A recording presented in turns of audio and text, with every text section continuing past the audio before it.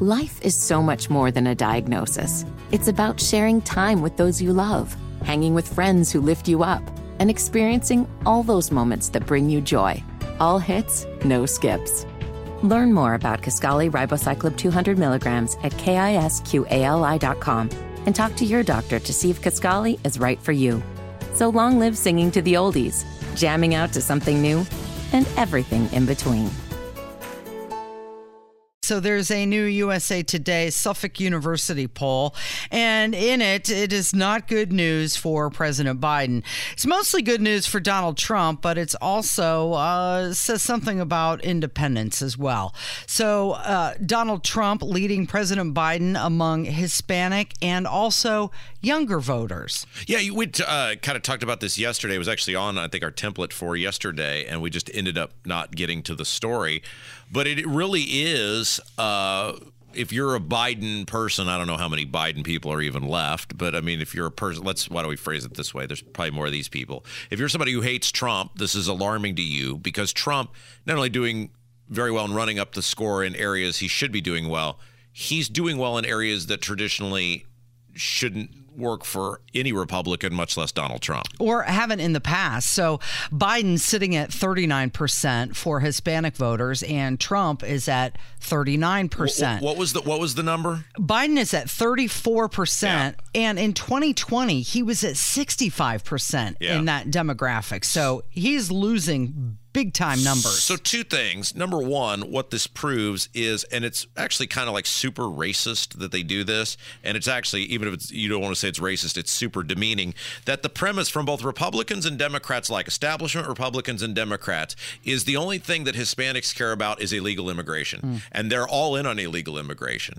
And clearly this poll is showing, I mean, it's super demeaning to that group of people to say, well, all you care about is somebody based on their country of origin being able to break the law, that you're that, kind of disgusting of a person that's what you vote on. It's never been true. It's not true now. And this polling bears it out, because what Hispanics care about, just like what almost any other voting bloc cares about, in many ways, we're much the same.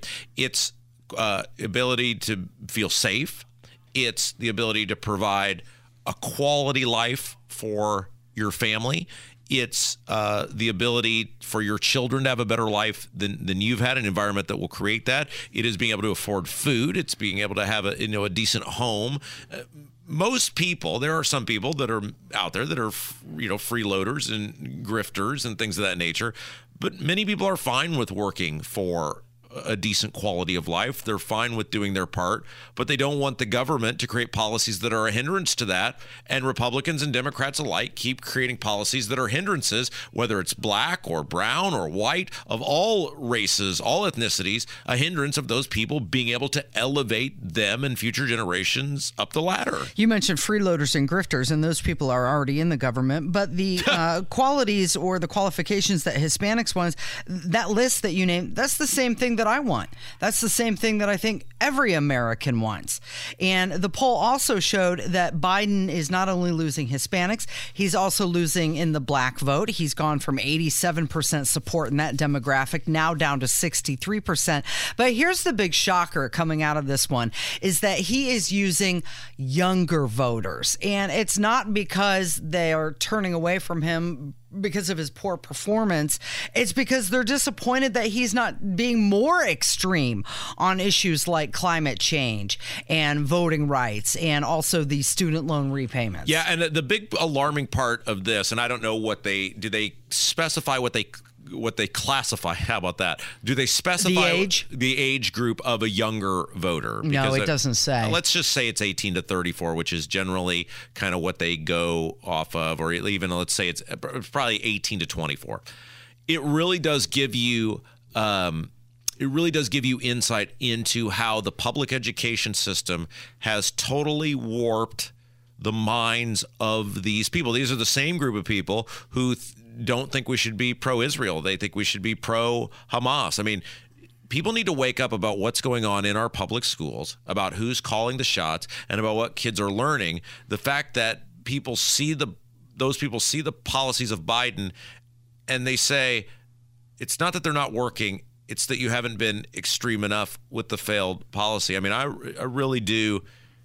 And the problem with this is it's always been that younger people tend to be more idealistic. They tend to be more gullible, more vulnerable in terms of buying lies from politicians or, mistruths, whatever. But they're being, and as they become adults and start getting paychecks and they kind of phase out of that and say, oh my gosh, I was so silly. The problem now is they're becoming so radicalized inside of the public education system, and they're being so radicalized at such a young age that it's taking longer and longer, and in some cases it's impossible to undo the just indoctrination that they are subjected to. Actually, it doesn't have a specific age, but it does say voters under 35. Okay. So you were right there with 18 to 34. Sure. But the survey said that 37% are with Trump, compared to Biden, who is sitting at 33%. So he really has, and I don't know if it goes into the black vote there, but he really, other than maybe the black vote, has no core constituency left. Then he probably does okay with women just because Trump is kind of just repulsive to many women.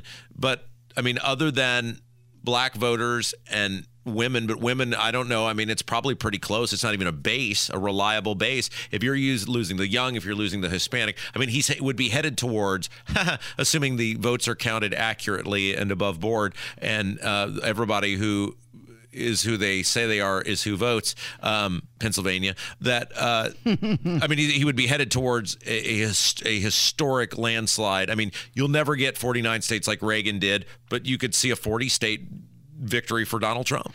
But are they going to Donald Trump, or are they going to be going to third-party candidates who aren't Trump? Well, that's the question. And we've long talked about, I reject any poll that doesn't have Robert F. Kennedy Jr. in it, because he absolutely, as of right now, until they start running ads against him, should be considered in the process. He would qualify to be on the debate stage by the debate stage standards if the election were held today. So he should be included. That'll be the question. Some of them will. Some of them will go to somebody like Cornel West, the far left people. Some will go to the is it Jill Stein that's running again as the Green Party person, but who knows? I mean, it's so far out at this point. We'll see if does the economy get better? Does the economy get worse? Does inflation get better? Does inflation get worse? And the wild card is always Trump. If Trump ran an effective campaign, I would say he's in the driver's seat. But with Trump, it's always so undisciplined in terms of the messaging that he works against himself in terms of the undisciplined nature with which he tries to message his campaign. And so you just don't know, what is Trump going to make the election about? And is what Trump tries to make the election about what will actually resonate with people? Robert Kennedy Jr. has been kind of quiet lately. He just recently hired a new communications director, and it's a prominent anti-vax activist, Del Bigtree. And this guy wrote a letter to his supporters and said it's the greatest opportunity of his lifetime. You know, there's a saying in football that the game is won, and I'm going to get this off a little bit, but the game is won at the line of scrimmage, right? Blocking and tackling. You can have the best players in all of football. You can have Patrick Mahomes and Justin Jefferson and Derrick Henry, but if you don't have five big uglies up front who can move bodies, it doesn't matter who you have back there, because the quarterback's going to get killed and not have time to throw the ball. Blocking, and same thing on defense. You can have the best linebacker and you can have the best cornerbacks, but if you're getting blown off the ball at the line of scrimmage, your defense is not going to mount anything. Blocking and tackling in football, and politics is exactly the same, is where it all comes down to. And I think a guy like Robert F. Kennedy Jr. is going to struggle, because his whole campaign, he's basically a flashy receiver. He has this one thing, which is the vaccines and the government intervention on vaccines, where people go, oh my gosh, this dude is standing up for us. But what's the rest of him? What's his blocking and tackling? How does he fix the economy? You don't know. How does he get inflation under control? You don't know. How does he deal with foreign policy? You don't know. How does he secure the border? You don't know. What is his view on abortion? I know he comes from a big Catholic family, but is he going to be willing as an official public policy to be a pro-life candidate? You don't know. And all of these things will come out, and that's the nuts and bolts. And this is where with Trump, it's infuriating that he will not get off the petty partisan bullcrap because the blocking and tackling is totally made for him this time. The blocking and tackling is the economy. It is inflation. It is the border. It is foreign policy. And he wants to talk about the wide receiver and running back play. And it's like, dude, just talk about the blocking and tackling. Well, Karine Jean-Pierre, she was all over all of the networks yesterday, of course, because her boss was still on vacation. And she was addressing the fact that younger voters are leaving Biden. And how did she do that? Well, they just don't understand Bidenomics. How do you explain the groups that have supported Joe Biden for so long, Democrats for so long, now kind of looking around, actually, and among young voters, too, not just that they're looking at Donald Trump, but they're looking at other choices. How do you explain them sort of straying from this president, from the Democratic Party?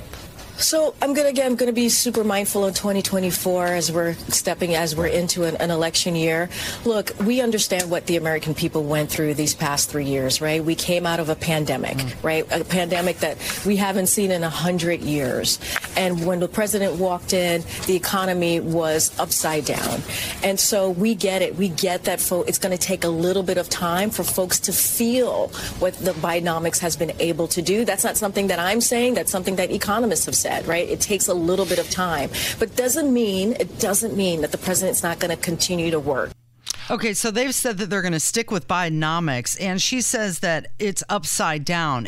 By that, does she mean that it was working before he took office? Because since Biden's been in office, prices have gone up over 17%. Well, it is interesting, the strategy of their messaging appears to be, and they have been at this for a year now, and they have not pivoted off of it, and you're kind of running out of time because by, hey, June, nationally you have a message and you have a reason, hey, here's the reason to vote for me. So they're running out of time, and it appears they're set to stay on it, which is your life is great, you don't know how good it is, and we're to thank, and you're just wrong if you don't agree with us.